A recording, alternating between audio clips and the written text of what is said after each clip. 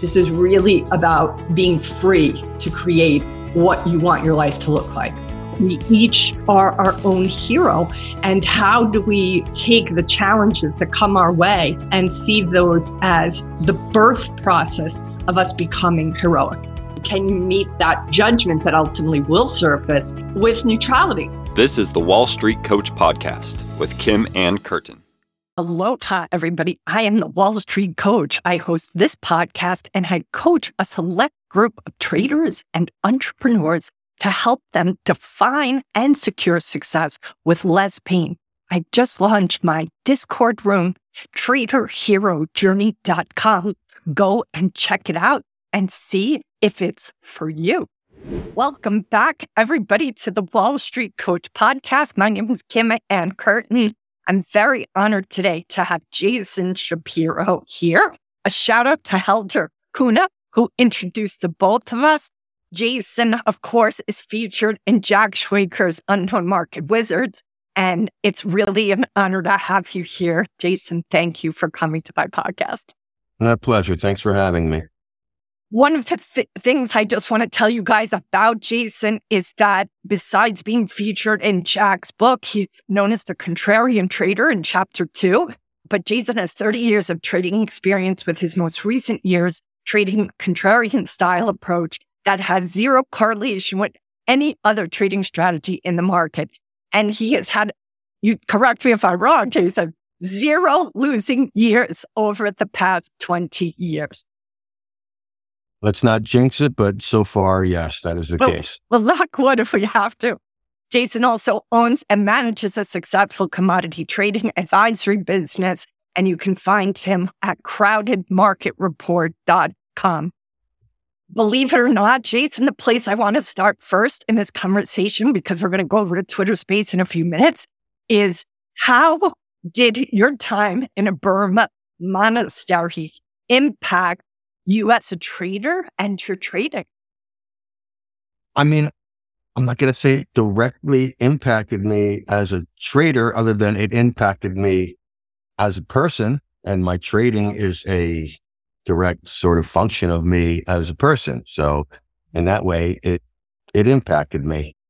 How did it impact me? It was a very eye-opening, very humbling thing. It really opened me up to the world of meditation, I think, was the biggest thing that my time there did. And that's something that I still participate in as much as I can, hopefully on a daily basis at the least. And so if we get into that whole meditation thing, that really helps me as a trader, I think, because, trying to stay mindful, trying to stay focused, trying to stay grounded and all that, I think is very important. Trying to take emotion and all these emotions out of what you're trying to do, I think is a very important thing in trading and being disciplined. For sure. What's so fascinating to me about your style, besides what you speak about in Jack's book, and Jack also had a big impact on me. I know you said that Jack's books are what kind of awakened you to go in the direction of becoming a trader. I think Jack's had this huge impact on so many traders. I'm just curious though, because Jack even spoke to how your specific kind of style, that you've exploited the flaw that's in the emotion-based trading decisions of so many participants. Talk a little bit more about what Jack meant when he described you that way. So really, a lot of people I find when they're trading are trying to be smart, and that's good, I guess, except that I don't really think that works very well over time in the markets. I personally like to say I'm not trying to be smart. I'm not trying to be dumb. I am trying to find the people who I think have a high probability of losing money. And I'm just going the opposite way that they're doing, It's not anything that makes me a great forecaster of macroeconomic trends or anything like that, It's really just an observation of behavioral things that I've seen in the past. Like, this is what a losing trade looks like, not just from watching other people do it, but from me, myself doing those type of trades and learning that these trades over time have a high probability of losing. So I'm looking for people that are doing those type of trades, and I'm just taking the opposite side. If they're going to lose, then I'll try to win off of them. That's really how I approach it. One of the quotes that's just so amazing as you kind of reconciled with your early days of trading, you said there was the speech that Greenspan gave, and you said, well, see, Greenspan and I were the only ones who get it. You said, I really was seeing myself as being the smartest guy in the room along with Greenspan, and yet that is what bit you in the keister. So talk a little bit about like that shift, that mindset shift when you realized, oh, again, like you just said, trying to play smart. Yeah, I mean, it's funny because that same exact type of thing is going on right now. You know, people are very bearish the stock market, and they keep hearing the Fed guys come out and say these things and like, oh, you see, this is why you got to be bearish. This is why you got to be bearish. And meanwhile, the stock market keeps going up. So, you know, I think it just gets to a point where if you're honest about your trading, and if you really do a good job of keeping records of your trading and your P&L and going through it, you have to get to a point where it's like, you know what? I just want to make money. I don't want to do anything but that in trading. I mean, that's the idea of trading, right? There's other things to do in life where money is not the important thing, but in trading, that's what the game is. So once you can kind of make that jump, I feel like, you know, hey, forget all this, right? Forget me wanting to make trades based on my thoughts and just make trades based on I want to make money. Then I think you can really, that's a big shift. And that was a big shift for me. You know, obviously I never went into trading, do I want to lose money? Right. Just the approach of how to make money over time that changed. And today's April 5th, 2023, guys, so you have some context. Tell us how long it took you to shed any of the thoughts as opposed to focusing on what's going to make you money. What was your timeline? You've been in it a long time. Just give us a quick overview. I mean, I'd say it was probably after the first, I'm trying to think, it was probably a good 7-8 years of, you know, making money, losing money, making money, losing money, making money, losing money, before I came to the conclusion of this is ridiculous and I'm getting nowhere. So let's really, and I had always done a good job of sort of keeping notebooks of my trades and all that. And so I went and really analyzed what was working and what wasn't working and tried to, at the very least, eliminate as many of the things that weren't working as I could and be left with the things that hopefully were working. Yeah.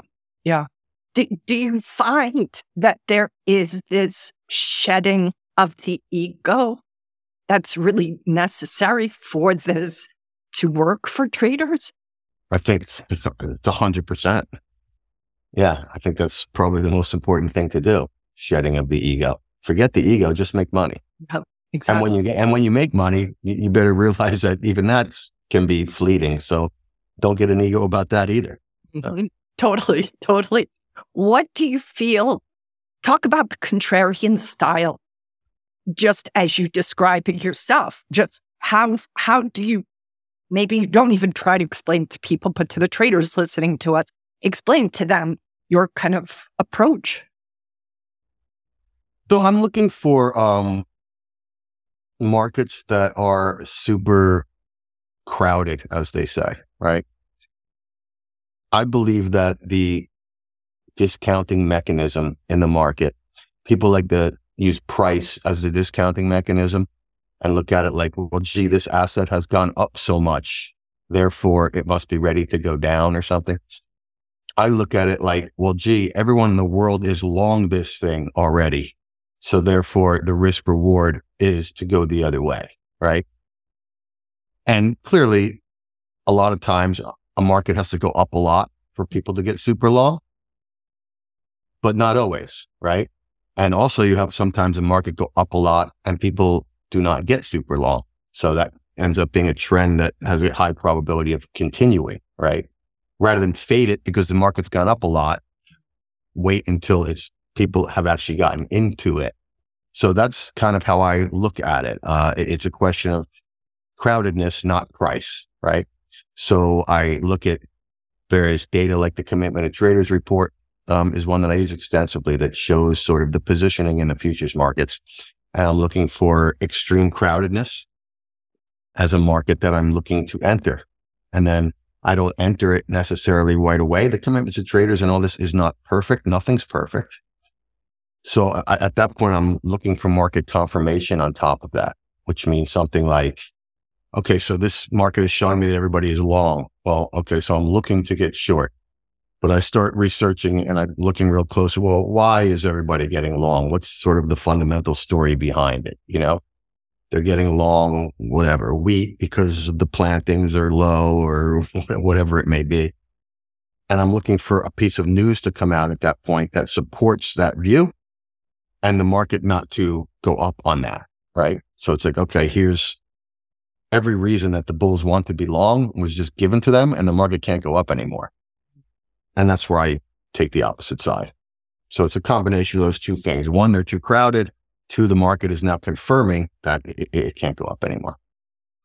You talk a little bit about being a contrarian, just personally, that will even be talking to somebody who politically takes a position or has a perspective, and you will argue the other side of that, maybe to educate them and maybe to just see holes in that argument. Do you think that that is your sweet spot, that you identified this contrarianness about you in your personality and then found this trading style so in sync with who you are? Do you think that all traders need to be that self-aware so they can find what fits them? 100%. And I tell people, I have this crowded market report where people come on and I show them kind of how I do stuff and I show them the data and we talk about this, but I'm like, listen, don't try to trade like I do, right? Because it's not going to work, right? Just like if I tried to trade like you do, it wouldn't work. I try to take these things that I look at or that I think are important and use them within your process. Don't try to mimic me. There's so many wrong things about trying to mimic me. First of all, what happens when I'm not here, right? Then what are you going to do, right?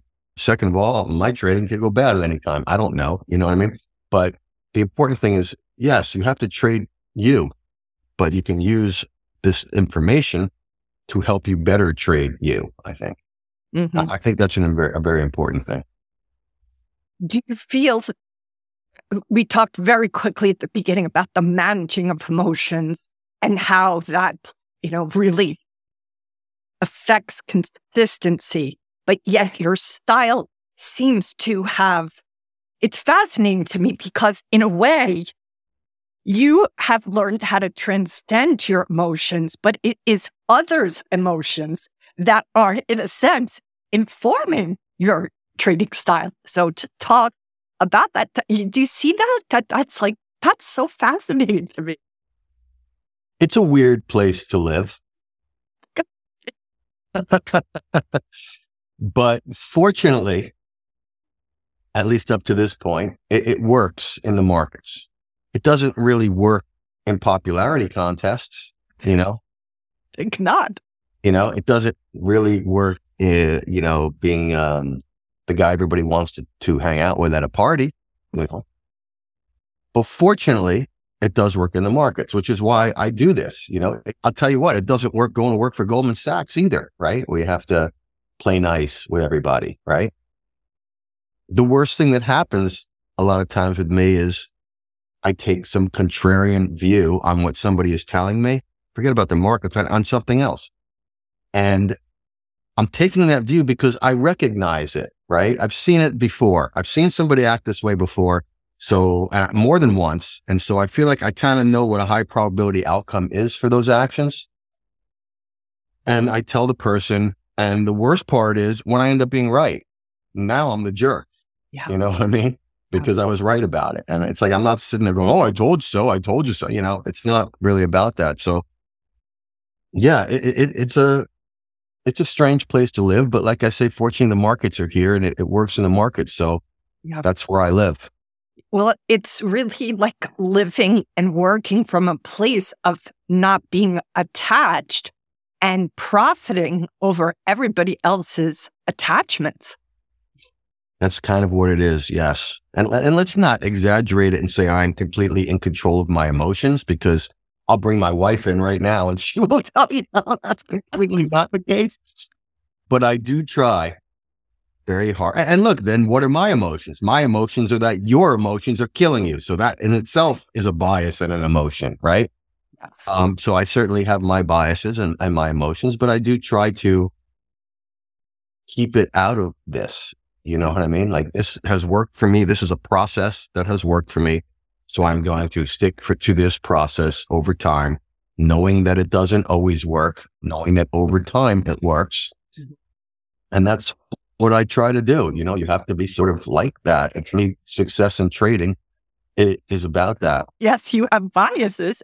Yeah, but I mean, that's the point. To me, trading is about process. You have to have process, and you have to stick to that process. And you have to have ways to make sure, obviously, that process is working.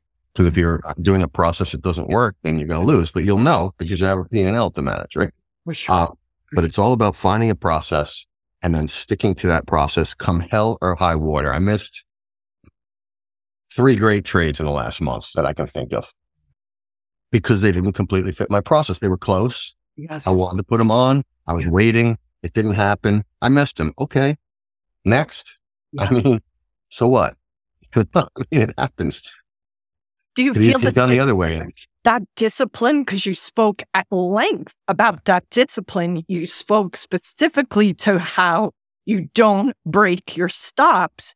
How long did it take you to become that disciplined? I'm still trying every single day. You know what I mean? It's just something that you have to do every single day. You know, every single day. It took me years and years and years to get here. And I still, I wouldn't say I ever break my stops. I never do that. But I do sometimes, I don't know, mess up on a disciplined basis. Like, I don't get down on myself for having a losing trade because I know that that's part of this. I do get down on myself when I do something that is undisciplined. That is when I can't forgive myself. So I think that's what helps me be very disciplined. Is I can't forgive myself for making a trade that's not part of my process and losing money on it. I can accept a losing trade. They happen all the time, you know, but I just cannot accept a losing trade that I shouldn't have made. It kills me. It keeps me up at night. I'm pissed off at myself. I'm pissed off at everybody around me. And so that helps keep my discipline. I very, very, very rarely do that. Yeah. You know, one of the things too that really inspired me in your story is how, you know, you struggled as a kid and that you really took a minute to blossom into what you were going to be doing. And I really loved how, you shared how your mom just sort of held the space for like, hey, he's going to grow out of it. I think you and how you've succeeded for yourself on your own terms is such a testament to everybody giving ourselves a little bit of space that like maybe we're not going to find our stride early in life, but that it still can be found. It's an inspiring story, even the bumps with those different firms you were with and not feeling fully self-expressed. Like, you just have so many stories that speak to like the longevity, like stay in the game. How did you do that for all the years you did, especially in high school? And stupidity, stubbornness, I don't know. You get to my mom and my mom and I have an interesting relationship. But when I look back at it, and now that I have been a parent quite a few times over, and you know how it is, you have different kids and they're all different and they all get into different stuff. This one's a straight A student. This one won't go to school, right? And how you handle that, it's very difficult. And my mother, who was a child psychologist, by the way, she went and got help. I was such a bad kid, like I look back at it, I'm like, if I had a kid like this, I wouldn't know what the hell to do, And my friends consistently laugh at me. Every time my kids are getting in trouble, my friends are like, so what do you say about it? Like, what are you going to say? Like, which is kind of silly because just because you made mistakes doesn't mean you want your kids to make the same mistakes. But, the point is my mom went and got help from the doctor and And he told her, just leave him alone. Just let him be. And I think that all of us who are parents know that that is probably the single hardest thing to do, right? You want to help your child, right? You want to get involved if they're not going to school. Then you want to bring them to a tutor. You want to sit them down and make them do their homework. You want to drive them to school in the morning to make sure that they go there, right? You want to do these things, right? Because you feel like you're helping, right? You don't want to sit back and be like, oh, hands off, just let the kid, mess up, right? But you know what? That's what my mom did. And she took a lot of slack for it, She used to have to come to school all the time because I was getting in trouble and, they would call me to school. I got kicked out of schools all the time. Poor woman used to have to show. There's people who, like dad was an Ivy League guy. My mom was an Ivy League woman, and like they had to come. And my dad didn't because he just said, forget this. But my mom used to have to come. I was getting kicked out of schools and having meetings with the principals and they're kicking me out. And the poor woman had to sit through all of this and never forced upon me, just kind of let me go. Just like her doctor said, let him go and let him find himself. And that to me is the most amazing thing that my mother ever did. And now that I'm an adult and I've had kids, I've said that to her many times. I said, what you did there is just quite simply the most amazing thing I've ever seen. I don't think I could ever do that. I had my son when he was a kid, he was rebelling a little bit, not to the extent that I did, and I used to freak out. You know what I mean? He used to just sit there and play computer games all the time. So I took his computer and threw it out the, third story freaking window of my house. You know what I mean? Which is all stupid. And funny enough, when I stopped doing that and I just embraced what he was doing is when things kind of turned around for him. And look at, now he went to school, he graduated and he works for a gaming company and he's doing very well. Right.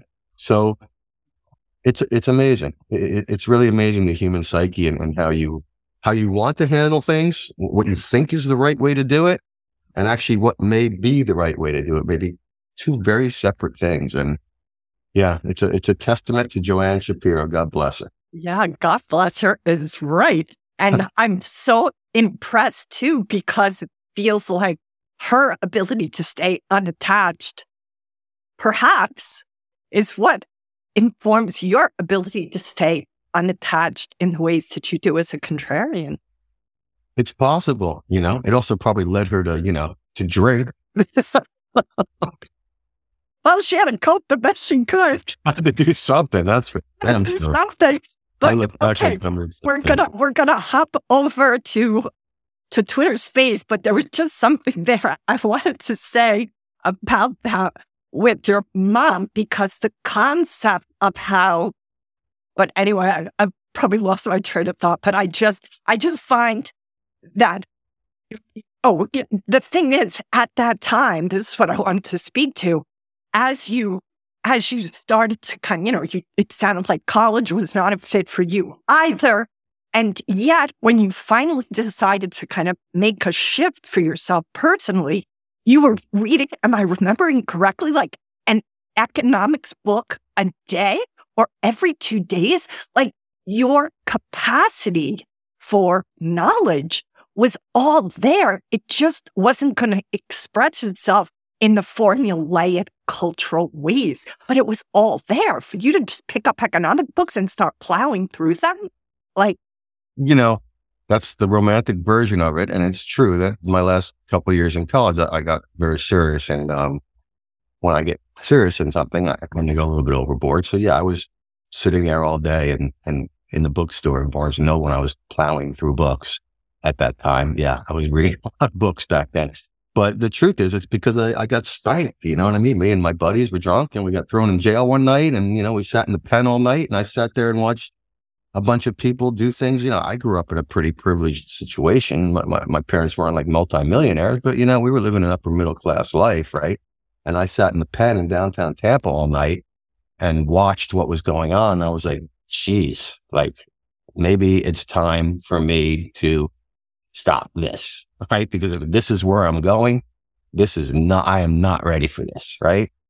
I was 19 years old and I came out of that the next morning when they bailed me out. And, I started taking things a lot more seriously at that point because that's not where I wanted to end up. That scared the crap out of me. Scared straight. Remember that experience?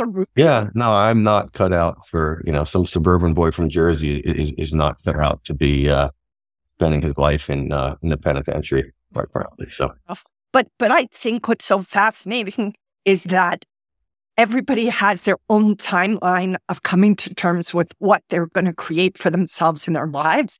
And it feels to me that was a pivotal moment, but your capacity for knowledge, the genius of what you've created for yourself with your business and your trading, it was in there the whole time. And you came to that place where you were ready to pivot. But I think that subconsciously I always knew that. I was getting in trouble and I wasn't getting good grades and I wasn't doing anything, but I never sat there and thought oh, I'm so stupid and I'm a loser. I'm just a guy that likes to have fun and not listen to anybody. I didn't ever have thoughts. And they used to tell me that, amateur psychologists, my brother, who's a very smart guy and a very good guy and a successful guy, he was always he towed the line. He was a good student and he went to great schools and everyone was like, oh, you live in the shadow of your brother. I never felt that way at all. I was like, my brother's a wimp, man. You know what I mean? I like to go out and party. He likes to sit home and do homework. I don't think I live in the shadow of my brother. I like to do what I do and he likes to do what he does. You know what I mean? I never felt that way. So even through me not doing anything, I wasn't sitting there trying to get straight A's and failing. I don't even remember bringing a book home from school. So, I never felt like I didn't have it in me. It was just a question of, I kind of want to have fun right now. For sure. And that's to me just such a testament to each of us are going to be such unique people and we're going to interact with life and rules and templates our own way. But what's so fascinating to me is how you did this, you and what you created now for yourself and your strategy. It's so in alignment with who you have always been. And that to me just seems like a no-brainer for every trader to figure out themselves and find that strategy that suits their temperament. Truthfully, I feel like for everyone, I think that's the most important thing one can do in life. Truthfully, I feel blessed that I have been able to do that. There have been, I can tell you, a lot of peaks and valleys. It's not easy to stick to who you are. You know what I mean? Because you have to pay bills. You have a family, you have kids, you got to pay bills. You can't always just live your dream, so to speak, right? Right. Although I did that. Now, again, that's the romantic side of it. The truth is, nobody wanted to hire me. So I didn't have much choice. I was such a contrarian or whatever, right? That, a big part of people hiring you, and I've learned this later, is that you look at the person and say, can I sit next to this person all day? Right? That's the main thing if they're going to hire you, right? And I don't think that the answer was yes with me, This guy's a loudmouth, he's opinionated, he argues all the time. Who the hell wants to sit next to a guy like that, right? So they wouldn't hire me. So I didn't really have much of a choice either. The romantic says, I stuck to my guns and I stuck to who I was and I never sold out. And I tried to sell out a few times because I was freaking broke and I had kids that wanted food, right? And I couldn't sell out because nobody wanted to hire me. So I had to do this. So. Yeah. That's just so fantastic that you're so forthright about that. And who am I going to lie to at this point in life, right? I would agree. All right, we're going to go over to Twitter Space. This amazing conversation. We just did 30 minutes with the Zoom video. Great conversation, absolutely riveting, which is part of why we ran late to this conversation. Again, I just want to introduce Jason.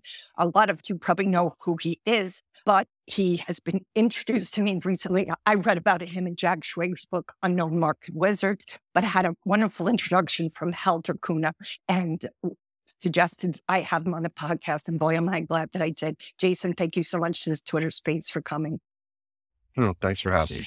Jason was featured, of course, in Jack Schwager's Unknown Market Wizards. He was a contrarian referenced in Chapter 2. He has 30 years of trading experience, with his most recent years trading a contrarian style approach that has zero correlation with any other trading strategy in the market. Jason has had zero losing years over the past 20. He owns and manages a successful commodity trading advisory business, and you can find his website, crowdedmarketreport.com.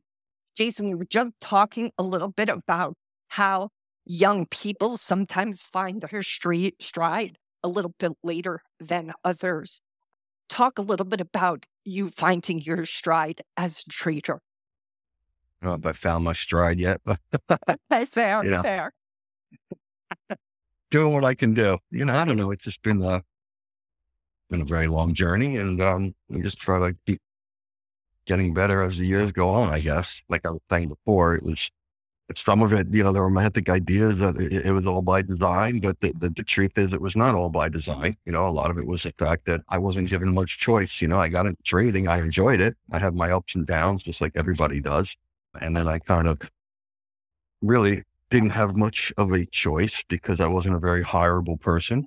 I didn't get along very well in organizations. And so I really needed to figure out the idea of if I could make money trading the markets, well, then I wouldn't have to count on these organizations to hire me so that I could make a living. So it was, they're saying necessity is the mother of invention, right? Yep. So I feel like kind of how I lived, necessity was the mother of invention because being broke was not very fun. No, it's not fun. You offered Discord chat for subscribers. Talk about why you feel community is so important for traders. That whole thing started because when I was in Jack Schwager's book, a lot of people started to send me messages on LinkedIn and stuff asking me if I could help them, learn how to trade or whatever. And I am at a point where I do like to do that, but it was like I was getting so many requests. There was no way I could sit there and help 200 people, because I have a job and I have a family and all that. So one of them said to me, well, what about if I start this, web page and I could kind of centralize it all? And I was like, if you want to do that sounds great. I'm game. I have this newsletter that I write every weekend that I've always written for myself to kind of keep my thoughts in process for what I'm doing with trading. And we could distribute that and we could see where it goes. And he did that. And then he started this Discord page on it, which I didn't quite frankly even know what a Discord page was, being in my 50s. But we started it and it's become a super cool part of my life. We have a lot of different people on the Discord and they have a lot of different trading strategies and a lot of different ideas on the markets. And we talk and I feel like I learn as much from them as they learn from me. And it's become this whole great community. We have some really, really cool people on there, as sort of, you can call contrarian. I tend to think of it more of like trying to be an independent thinker. As someone who sort of approaches thinking in life like that, it can be sort of a lonely place to be in life. And here we have a bunch of people who think like that.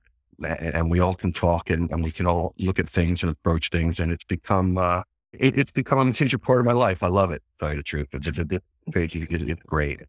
We focus a lot on trading and on market, but, we talk about other things as well. But certainly we try to focus on the markets. And it's also really good because we have a few hundred people with eyes on stuff. Yeah. We're all helping each other, looking for this. The power of the power of collective, the power of the collective. No, that's right. And so that's been a great thing as well. And I know that I'm not privy to private conversations that people have amongst themselves on there, but I know that there are people on there that are talking to each other and sharing information with each other, and a bunch of people who program, trading programs and they're sharing code with each other. And it's become just a great community. If people get on there and are kind of doing the obnoxious thing, I kick them right off. So with a very good group of people who are looking clearly to help themselves by making money in the markets, but who understand that one of the great ways to help yourself is to help others. And that's kind of the theme. Yeah. And that's really the theme of the whole thing. So, and it's been working great. I'm really proud of that whole part of it. I'm so happy that you started it. If you guys are enjoying this conversation with Jason Shapiro, the unknown market wizard from Jack Schwager's book, please tweet about it now to your audiences that come into this conversation. And please think about questions you want to ask Jason, because I definitely want to include your questions for him. Jason, you talk about using CNBC as a contrarian indicator. Please tell us more. As a contrarian take on things, you're trying to fade consensus, right? So you have to figure out, where do you find consensus? And one of the places clearly that you can find consensus is by listening to not just CNBC, all media, and listen to what they're saying. And you can start to build what the consensus is out there. a lot of times it's super easy because you can sit there and watch CNBC all day and every single person that comes on there will say the same exact thing. So it's pretty simple to develop where the consensus is. So now that you've built the consensus, now you can start to think about how to fade it as a contrarian, right? So that's kind of why I watch that. And a lot of my friends who, work at hedge funds and manage a lot of money and all this, they laugh at me. They're like, how can you sit there and watch those people? They're idiots. I'm like, well, that's precisely why I watch it. Because like I always say, I'm not trying to be the smart guy. I'm just trying to be the guy who finds the dumb guy and go opposite him. So that's kind of why I spend a lot of time watching some of those TV shows. And really appreciate what Jason means by that. You guys are going to have to watch part 1 of my podcast with him because, boy, do we talk about that in depth, and especially about how I am perceiving him as being so successful, because even Jack says this in your chapter 2, that you are really able to see how the emotions of the rest of the marketplace are kind of driving their bus, and your ability to not be driven by that is what helps you really see that. It's just, that's so fascinating to me, Jason, that the emotional kind of hold everybody else is in the throes of is what you're observing, and then using your style to be informed by. It's amazing to me that, not anymore, but sometimes it's still amazing to me that even if you just take Jack's books, right, where he interviews some of the most successful traders that have ever lived, right? First few market with, Yeah. Right? And they lay it out for you. Don't fight the market. Don't think you're smarter than the market. Don't do this. Don't do. And yet people continuously do that. So I look for that, knowing that don't fight the market is the answer. I look for people that are fighting the market, and I try to take the opposite side of them. And they're all over the place because people want to be smart, and that's a wonderful thing to be. It is smart, but there's a lot of people that are in the markets that are smart. So I think you're going to beat the markets by being smart in the traditional sense. You've got another thing coming to you, I think, and I think I will prove that all the time. This year has been the perfect example of that. Anybody paying attention to macroeconomic fundamentals knows that you don't buy the stock market here. Right? You don't buy the stock market. And meanwhile, it's done really nothing but go up all year, right? And all it's done for these people is get them to sell more and hate it more. That's really, I trade 37 different markets, of which 4 are stock indices, but I've made a good part of my year this year being long stock. And it's not like because I think the stock market's a buy because companies are undervalued or interest rates or the Fed or whatever the hell is going on. It has nothing to do with any of that. It has to do with all of these people who are smart, want to sell this market. All the market does is go up. Now, if all the market was going to go down, I wouldn't be buying it, right? It's a combination of fading those people when the market is telling them that they're wrong and they refuse to acknowledge that they're wrong. How often is the ego blinding people from what the reality is? Every single second, every single day. Yeah. You talk about market positioning and market action, and that both of those are critical. Would you just talk more about that, please? Yeah. So, when I say I'm trying to be contrarian and I'm trying to fade the masses, one thing is, yes, listening to what they're saying and on TV and all that. But the other thing is looking at data, looking at things like commitment to trader that shows where the positioning is, and looking to be opposite, mass sort of consensus on that positioning. And then not just doing it for the hell of it, doing it when the market starts to confirm that, right? So like I say, as bad news is coming out, if everybody's already short and bad news is coming out and the market is not going down, that's the market sort of confirming that. So those are the 2 things I look for. 1, everybody to be short. 2, the market to not go down on bad news or news that should be bearish according to the experts. And that's what I'm doing. The market is telling me these people are about to be very wrong. And that's really what I'm doing. You talk about the word despite is such an important word. Explain what you mean by that. So like, that's the whole thing with the market confirmation thing. It's like, despite CPI coming out 3 times bigger than people were expecting, the market closed up today. Okay. Well, despite, is that because nobody saw that the CPI number was larger than expected? I don't think that that's the case. I think everybody sees what the numbers are, right? So I see that word despite a lot when that kind of thing happens. And I want to go with the despite. It's not like, and I put people say this, like on CNBC, the market doesn't get it. People don't get it. The number was bigger. Well, people get it. Okay? Everybody knows. It's people managing money that are watching these numbers and know what the implications are for these numbers, right? I had one guy from my kid that started trading, and he's on my Discord, and he's really starting to understand what we're getting at. And he said, he was at my house one day because he fixes my computer, and on the TV, a guy said that. He's like, the market doesn't get it. And he looked up, he goes, the market is it. Okay. So don't tell me the market is it, because the market is it. That's a shout out to my boy RCM Cap, who has been a great contributor to what we're doing on the Discord and everything. Beautiful, beautiful. But it's awesome because you've trained him to listen for that. It's what is that phrase, Jason? The cognitive dissonance. That when that statement is said, when the kid says, like, thanks to your teaching, the market is it. Like, it's such cognitive dissonance, isn't it? Well, the amazing thing is that he has grasped it, because trust me, there's a lot of people that don't. Yeah. The majority of people that don't grasp that. Now, maybe he's young enough, I don't know, or maybe he's just open-minded enough, or maybe he just wants to make money enough and has observed it. But I'd say 75% of the people don't grasp that concept. They still grasp the concept of, the market doesn't get it. I know better than them. Yep, for sure. If you guys are enjoying this conversation with Jason, please take note that this is part 2, the Wall Street Coach podcast. This is the podcast I host. Part 1 will be dropped in approximately a week with Jason, and this is part 2. I host a podcast and I coach a select group of traders and entrepreneurs and help to define and secure success. And Jason has an amazing room called Crowded Market Reports. That's where you can sign up to learn more. There's one part that we were talking about earlier that I just kind of want to revisit, where you talked about how your inner core is a contrarian, that you have a tendency to be able to see the other side of any argument, and that really suits your trading style is suited by your personality style.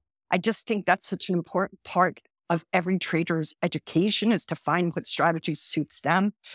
Just tell us again how long that took you to mesh with your temperament, with your strategy. I think I always tried to do that, because that's always been how I've approached life, but it didn't always work because, as the saying goes, there's a fine line between being contrarian and just being stupid, right? So I had to develop the discipline of when to be contrarian. Just because the market's going up doesn't mean it's to sell. Because the market's going down doesn't mean the contrarian play is to buy. You have to be disciplined about A, looking at positioning, at least for me, and B, waiting for the market to confirm the idea. You can't just get in the way, right? It took probably a decade to figure that whole thing out, but that's how we do it now. Well, you talked about neutral readings and the importance of it. Talk a little bit about that. About what? I'm sorry? Neutral reading. Neutral reading. I suspect you were talking about how to be neutral with whatever information is being put in front and not being attached. Yeah, I mean, I think bias is the issue here. And as an example, I can sit here and make, I think, a very cognitive argument about how the world and America as we know it and everything is going to go into huge decline here. And I love the argument. And when I write it a lot because it keeps it in my mind. I can come up with the most bearish argument of anybody. Okay. These people were talking about, the market could go and retest, last year's lows. I'm talking about the S&P could drop, 80 to 90%. And I can convince you of that, I think, because I can make a pretty good argument about it. But you know what? I've been long the stock market all year. So I'm not letting my bias affect how I'm trading. I'm trading the market that's in front of me. And would I love to see the market top out so I can get short and catch this big crash? Sure. But if I had been trying to do that this year, I'd be getting my ass handed to me. And I can't afford to get my ass handed to me, because if I do that, my clients are going to pull their money and I'm not going to have anything to do. So that's an example of not your bias get in the way of making money. So how does an average trader who maybe isn't taking care of other people's money, what is the measuring stick they can use for themselves to course correct if their bias is in control of them? It's going to take care of itself in time, because your P&L is going to go negative. And while you can sit here and stay biased and say, oh, that's just temporary and I'm just wrong for a little while, eventually you're going to keep losing money. And then you're going to have to make a choice. Do I want to keep proving to the world that I'm right? Or do I want to start making money? And while money is not the be all and end all of everything, as a trader, that's what we're trying to do, make money. As a human being, hopefully we're trying to do other things, help people, make the world a better place, whatever. But as a trader, we're trying to make money. So eventually you're going to have to come to the conclusion, if you want to continue trading, that making money is more important than proving your bias is correct. You talked about how you suggest that traders identify those that are reliably wrong. Talk more about that. I mean, to me, that's the lowest hanging fruit there is, right? A very large percentage, you're talking about in the 90-something percentile of traders lose money over time. So why not just take the money that they're losing, for lack of a better word? Yeah, safe, and everybody is lined up the same way and everybody is talking the same way, then there's a pretty high probability that that's going to be wrong. That's just math. So why not look to go the other way and make the money that they're about to lose? It doesn't make you smart. It doesn't, like I say, it's not great cocktail party ducking, but who cares? If it makes you money, that's what we're trying to do here. Let me see if I get this other quote you have in Jack Schwager's book. And Jack, just a shout out to Jack Schwager for staying on top of you to get you in that book, Jason, because you repeatedly turned him down. You repeatedly said you didn't want to be in the book. And I'm so glad you changed your mind. So good for Jack, who is just such the salt to the earth, for enrolling you in being in this book. I am thankful as well, because what it led to, it ended up leading to this, crowded market report thing. And that's really been a really positive influence in my life. So I thank Jack for convincing me and sticking on me as well. He's just such a special man. And I first met him over, 10 years ago. I had read his book, Market Wizards, the first ones. And this is just a quick moment to give a shout out to a man who's impacted so many traders. Jack is he's so humble. He is so incredibly egoless.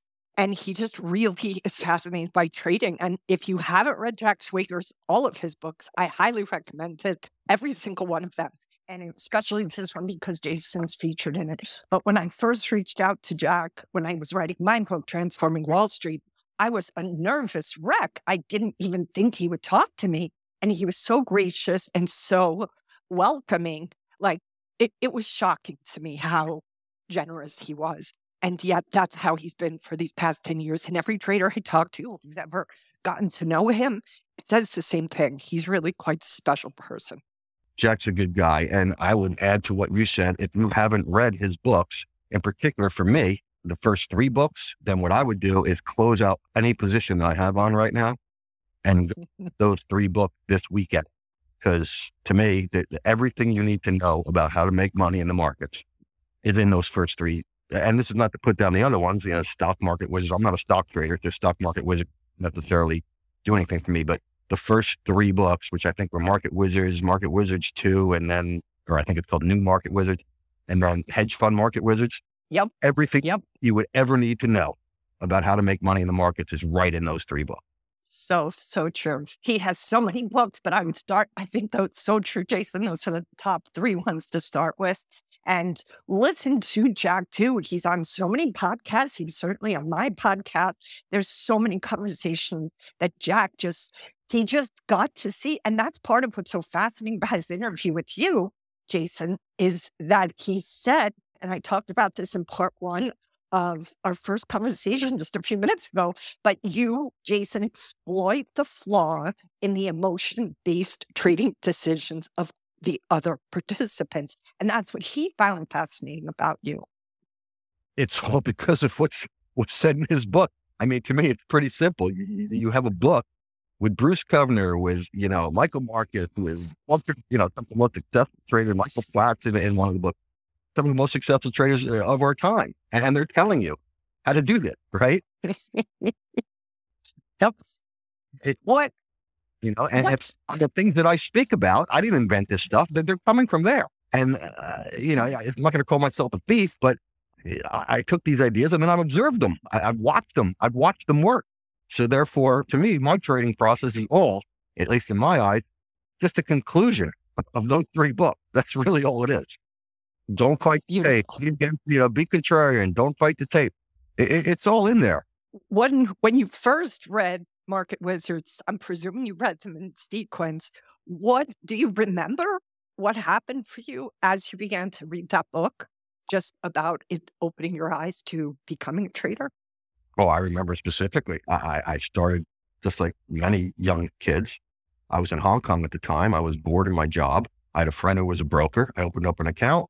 I put on a trade. I had no idea what I was doing.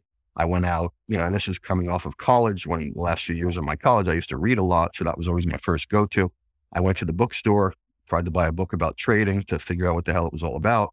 The book that was there was Market Wizards. It looked kind of cool. This is when it first came out. So it wasn't like the legend that it is now, but it looked kind of cool. Had a picture of a wizard, had a bunch of traders that, were successful. So I'm like, okay. And I started reading it right after lunch, and, I didn't go to sleep till I was done. And I woke up in the morning and said, yeah, this is where I'm going.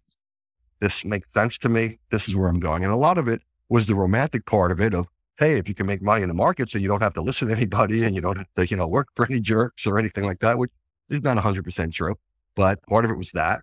And part of it was, it just kind of made sense to me what these guys were saying. It made sense to the way that I kind of like to think I approach life, be contrarian, just let the market tell you what to do. Don't tell the market what to do. And even within knowing that, it still took me 10 years to actually get the discipline to do it.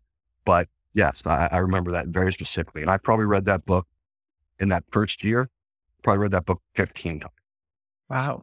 That's amazing. Makes sense. So that one came out, and then I read that one 15 times. It's so great. All right. Questions. Does anybody have any questions for Jason? Just press that little button on your face and we'll get you guys here to ask any questions of him. One of the people that you quote, you talk about Livermore. You make your money in the sitting. Talk a little bit about that and just raise your hands, guys, if you have questions. That's a question for me. You make money in the sitting? Yes, that was one of you. You quoted Livermore in your conversation with Jack. Yeah, so it goes back to the story that I tell that I was in business school and I was trading when I was in business school and kind of in and out kind of thing. And I was sort of slogging it out and making a little bit of money. And I ended up with this long position at the time in the Hang Seng Index. And I was going to Africa for 3 weeks, and this was pre-cell phone and sort of pre-internet. So I knew I wasn't going to be in touch. So I just said to my broker, like, here's my stop. Otherwise, if I don't get hit on my stop, then I'll talk to you in 3 weeks. And I called him in 3 weeks, and the market was up like, 15, 20% in 3 weeks. And I made more money in those 3 weeks than I made in the 6 months prior jobbing in and out in the market. And so there was the lesson. I had no idea. And during those 2 weeks, okay, the market went up 15% or whatever, but there were plenty of days when it was down. I'm sure, it didn't go up every day, but I had no idea that it was down because I was like in the middle of the Serengeti. So that was a huge lesson for me. I made more money in those 3 weeks than I made in the 6 months because I couldn't see what was going on. And so that really helped to develop my process of I buy something and I'm still. Did you notice that at that moment? Was it crystal clear to you as you came back from that trip, that sitting, that not being able to be active contributed to that being so up? I mean, again, all I had to do was look at my P&L. I sat there, job in the market. I was traditionally trading like every kind of taking positions for like a day or 2-3 days kind of thing. And I had developed a certain skill in that. So at least I made a little bit of money that, but I made 2.5 times the amount of money in 3 weeks and I made in 6 months. So yes, it's crystal clear because the P&L told.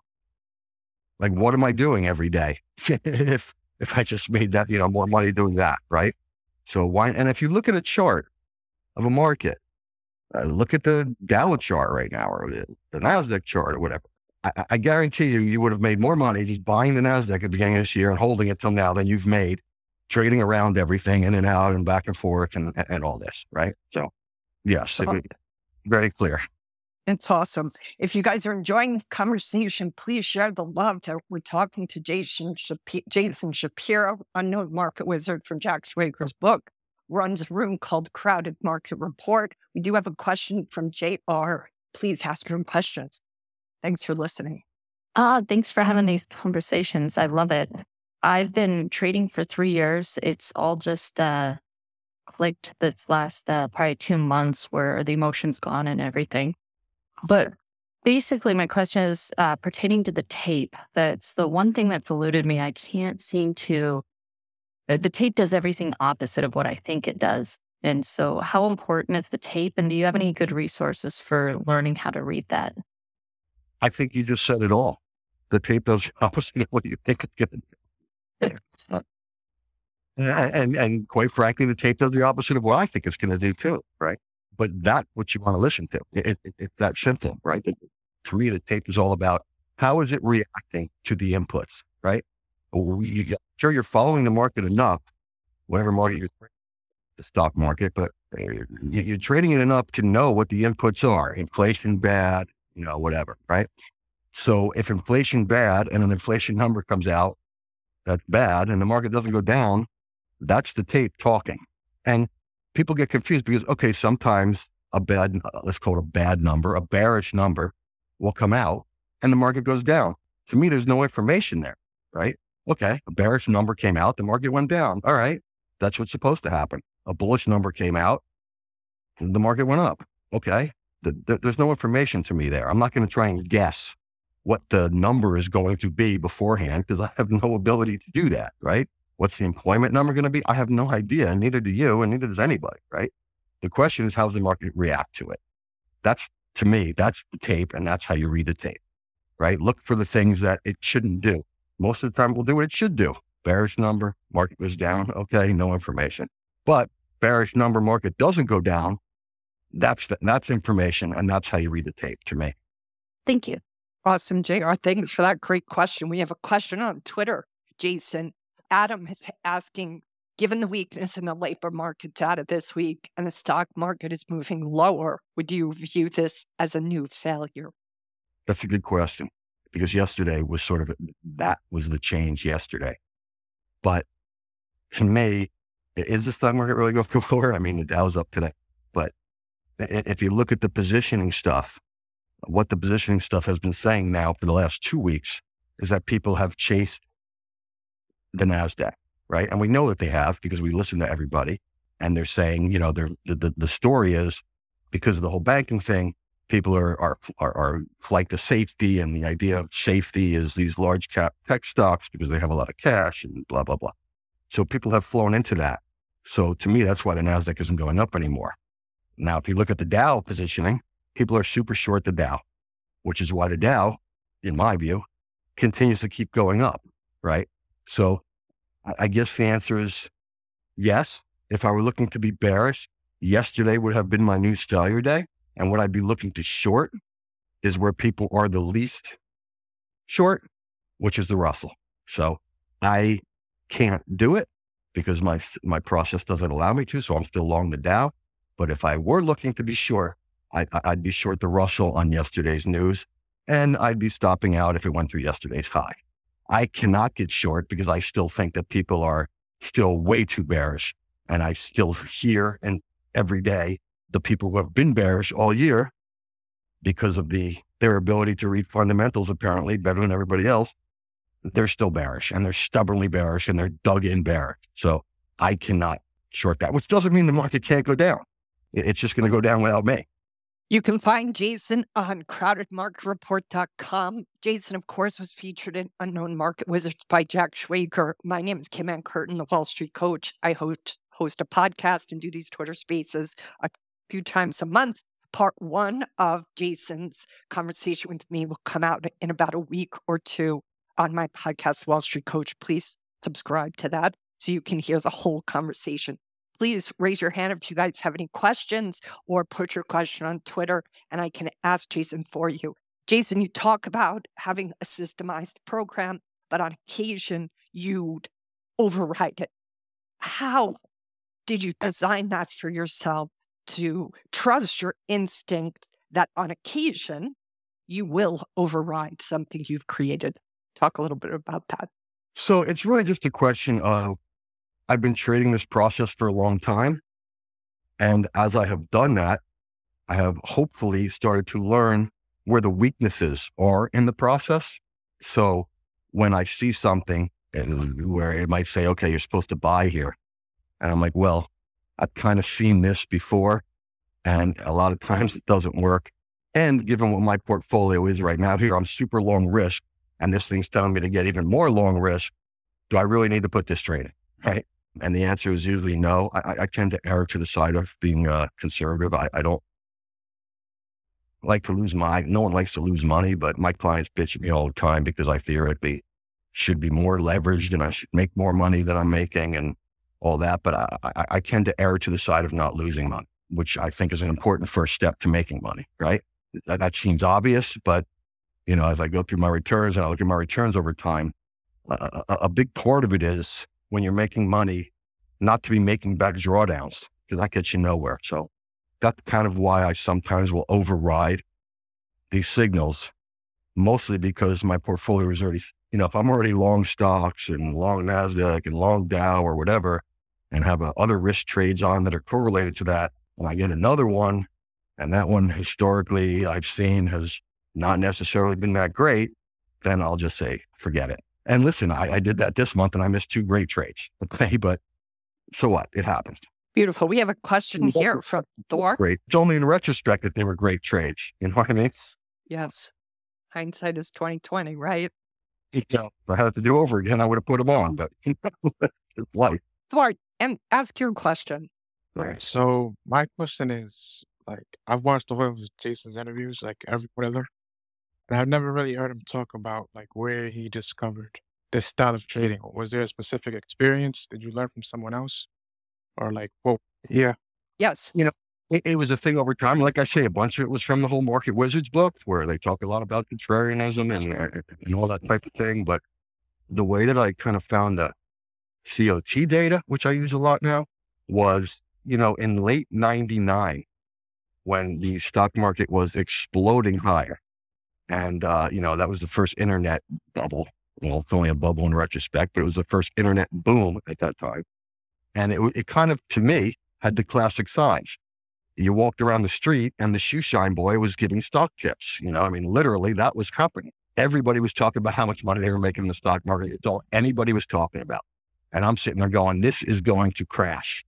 And being young and stupid, I am not going to miss it. So I was shorting the thing from August.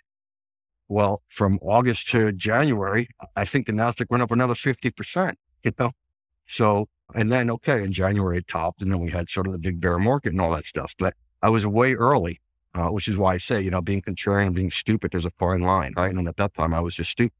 So I started looking for how I could have avoided that.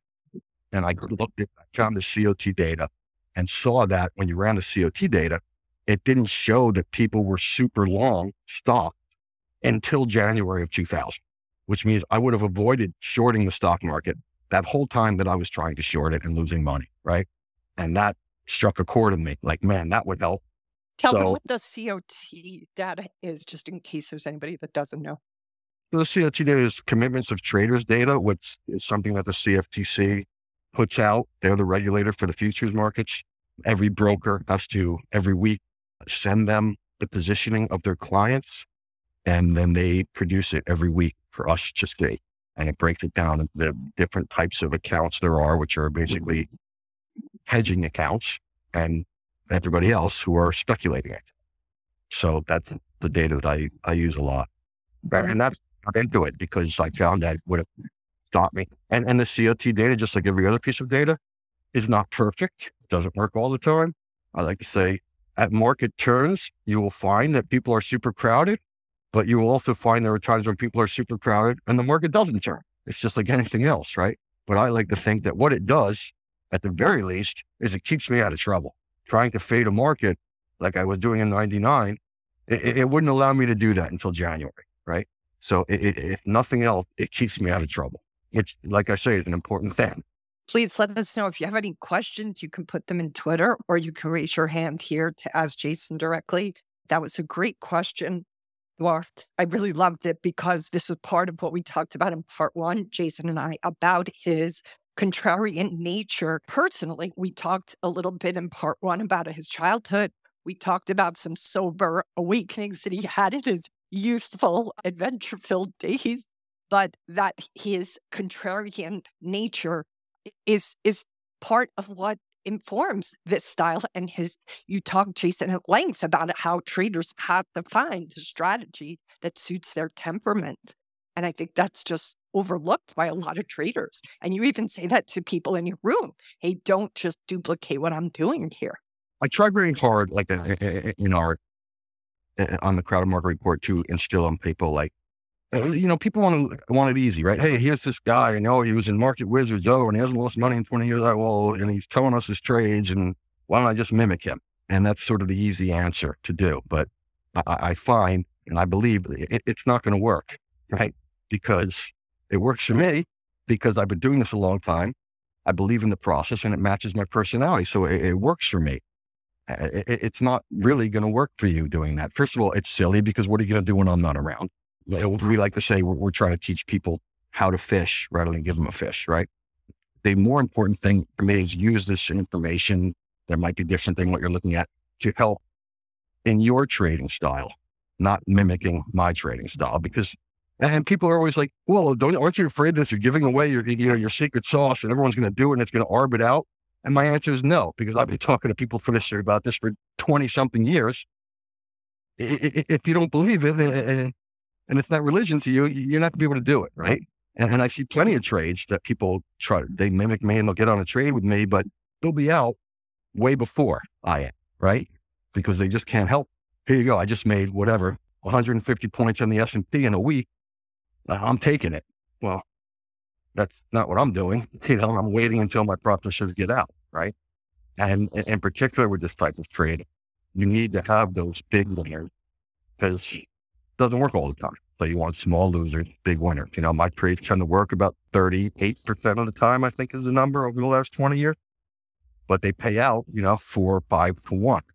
So I'll lose 3 and then I'll make 5, and then I'll lose 2 and I'll make 5, and I'll lose 3 and I'll make 5. And over time that adds up. But if you don't have them all on, like we had the trade ratio where I've been long the Dow and I've been short gold. Well, we got run over in gold, lost money, but have made a crap load of money in the Dow and long the NASDAQ earlier this year. And I have a bunch of people that are just short the gold, but couldn't get long the stock. Okay, well, that's not trading this process. So if you're going to mimic me, you have to do it the right way, right? Because the nature of the beast is you'll end up taking the trades that are more comfortable, and those are the ones that are going to lose, right? So I think that's the point. You have to do you because you're going to be a lot more comfortable doing you. And I do some videos on YouTube as well. I talked about it a few weeks ago. Let's say you're a trend follower. Well, the trend followers got run over last month. And the major reason was because the bond move, right? That happened. They were all short bonds. And then the whole banking thing came and bonds ripped. Okay. I was long bonds. That's great. But you don't have to be long bonds. If you're a trend follower and you're short bonds and you see that the stuff is majorly crowded, at the very least, you could reduce your bond position, be like, this is crowded, right? And we've seen over time that crowded positions can cause major problems when they go the other way. At the very least, you could have looked at that data and been like, maybe I shouldn't be so short bonds here, right? And it would have helped you a lot. So that, well, if you being you, but using this information to help you. You can find Jason on YouTube on Crowded Market Report as well.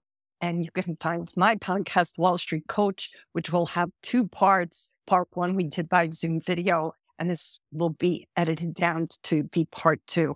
If you guys have any questions, we're going to wrap this up in a minute. I kept Jason way beyond what I expected to, but there's just so much good juice here. Any comments about just SVB's collapse and just kind of your take on what is happening with financial institutions?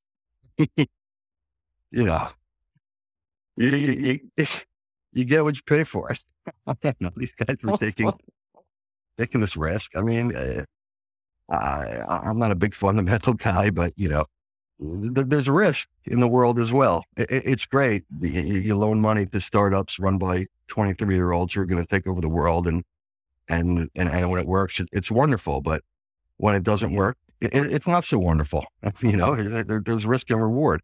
To me, they should have just let them die. Like, nobody bails me out when I make a bad decision and I lose. I take risk all the time. When my risk goes bad, nobody bails me out. So to me, they should have let them all die, but that's just me. And then, I freaked out because the people were coming on Twitter saying, oh, we can't make payroll because of the bank. And, if you want to help, then, give us some money and, so that we can make payroll. These are families. And hey, that's wonderful. But you know what? Don't hire people if you can't afford to pay them. Just like everybody else. The plumber down the street here doesn't buy, 50 trucks and hire 50 crews until he can pay him. He buys 1 truck, makes enough money that he feels like he can buy another truck and hire a crew, makes enough money, and maybe he can buy another truck. But these people over there, for whatever reason, think that they can just endlessly borrow money and endlessly fund billion-dollar losses. I don't have a lot of sympathy for it. I'm sorry for the families that can't make payroll, but you know what I mean? Give them some more stock options for all I care. Oops. All right. So we're going to close with your fascinating, and we just started to talk a little bit about this in part 1, your meditation experience with Burmese monks. Am I saying that right? Burmese monks. And how long did you do that meditation for? And what does that meditation practice look like now? And how does it serve you as a trader? So, I was traveling through Southeast Asia. I went to Burma. I went to this place called Inle Lake, which is in the middle of Burma. It had a monastery in it. I was just there as a tourist. One of the monks came over to me and started talking to me in perfect English, which was kind of cool. And I ended up staying for about 3 weeks and, shaving my head and putting on a robe and basically learning for 3 weeks how to live on alms and spend the whole day meditating. I think it really taught me it taught me how to meditate, and it taught me the importance of meditation, and that's really what I took mostly out of that. And I try to meditate on a daily basis now. First thing I do when I wake up in the morning, try to do some meditation, and if I have a particularly crappy day, and I try to do it at night too to calm my brain down. It's all about, for me, trading is all about process. And it's one thing to have a process. It's another thing to stay disciplined process. This is all about discipline. Trading is discipline, as one of my mentors once said to me. It is nothing else. So meditating can help to clear your mind so that you can stay focused, so that you can stay disciplined. That's how it helped my trading, I believe. You also seem to have walked away from that experience at the monastery with the clarity around the experience that we all have as humans of being never satisfied, always satisfied. Talk a little bit about that and how money isn't everything. You speak a little bit of that too. I think that's very important. And I've had people tell me like, oh, you can say that money isn't that important because now you have money. Okay, maybe, but there've been plenty of times where I haven't had money.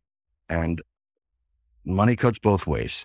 And being satisfied, I once had a boss. I worked for a hedge fund, and this guy is very well known, and he's a multi-billionaire. And he gave us a big speech about how you should never be satisfied. You have to continually come up with ideas and continually come up with ways to make money, and you should never, ever be satisfied. And I was like, I ended up quitting 3 days later. But if you're never going to be satisfied, well, then what's the point? Let's put a gun to your head and pull the trigger, right?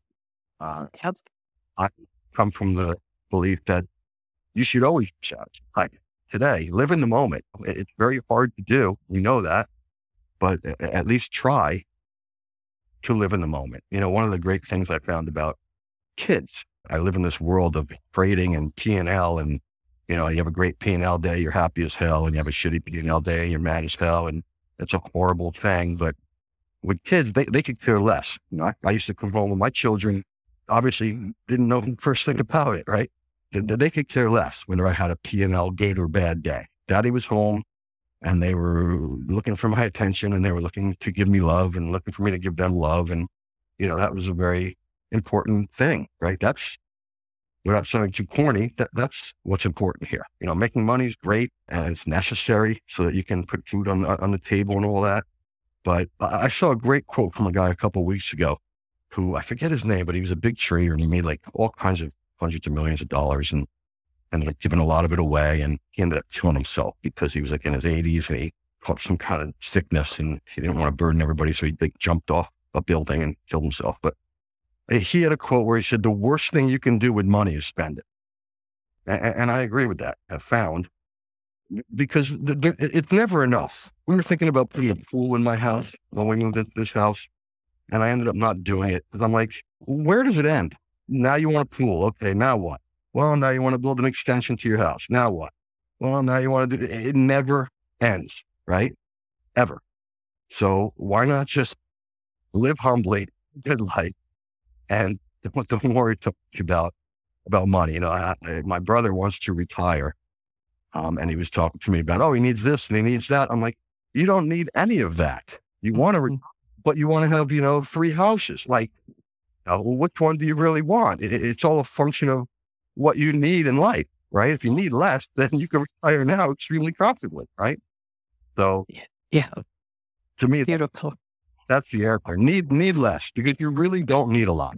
Yes. People say this to me all the time. I drive an old car. I live in a normal house. I spend money on anything. Right now I'm wearing a shirt. Sure, I bought at a concert when I was in high school, which is a long time ago. Who's the concert? You got to tell us the band. It's a Dead shirt. Okay, good job. Yeah. I'm just saying that the less you need, I can tell you from experience, at least for me, the less you need, the happier you are. It's just, me, that's a fact. So. What a profound way to end this Twitter space, Jason. You are one extraordinary human being, not to mention trader. It's been such a pleasure to get to know you. We'll drop this 2-part conversation with Jason Shapiro, the Chapter 2 Gentleman of the Unknown Market Wizards by Jack Schwager in a week or two. Please sign up for the Wall Street Coach podcast, wherever you get your podcasts. And please check out Jason's Crowded Market Report. Jason, this has been such a fantastic conversation. And it's been also very inspiring for me personally. Just thank you for being who you are. This is really quite something. Yeah, fun talking to you. Thanks for having me on. Thank you. We'll see you guys soon. And thank you for listening. Thanks for your questions, too. This has been the Wall Street Coach Podcast with Kim Ann Curtin. You can find out more about her and her team online at thewallstreetcoach.com. If you've enjoyed this podcast, please consider leaving a 5-star review on iTunes. Thank you for listening.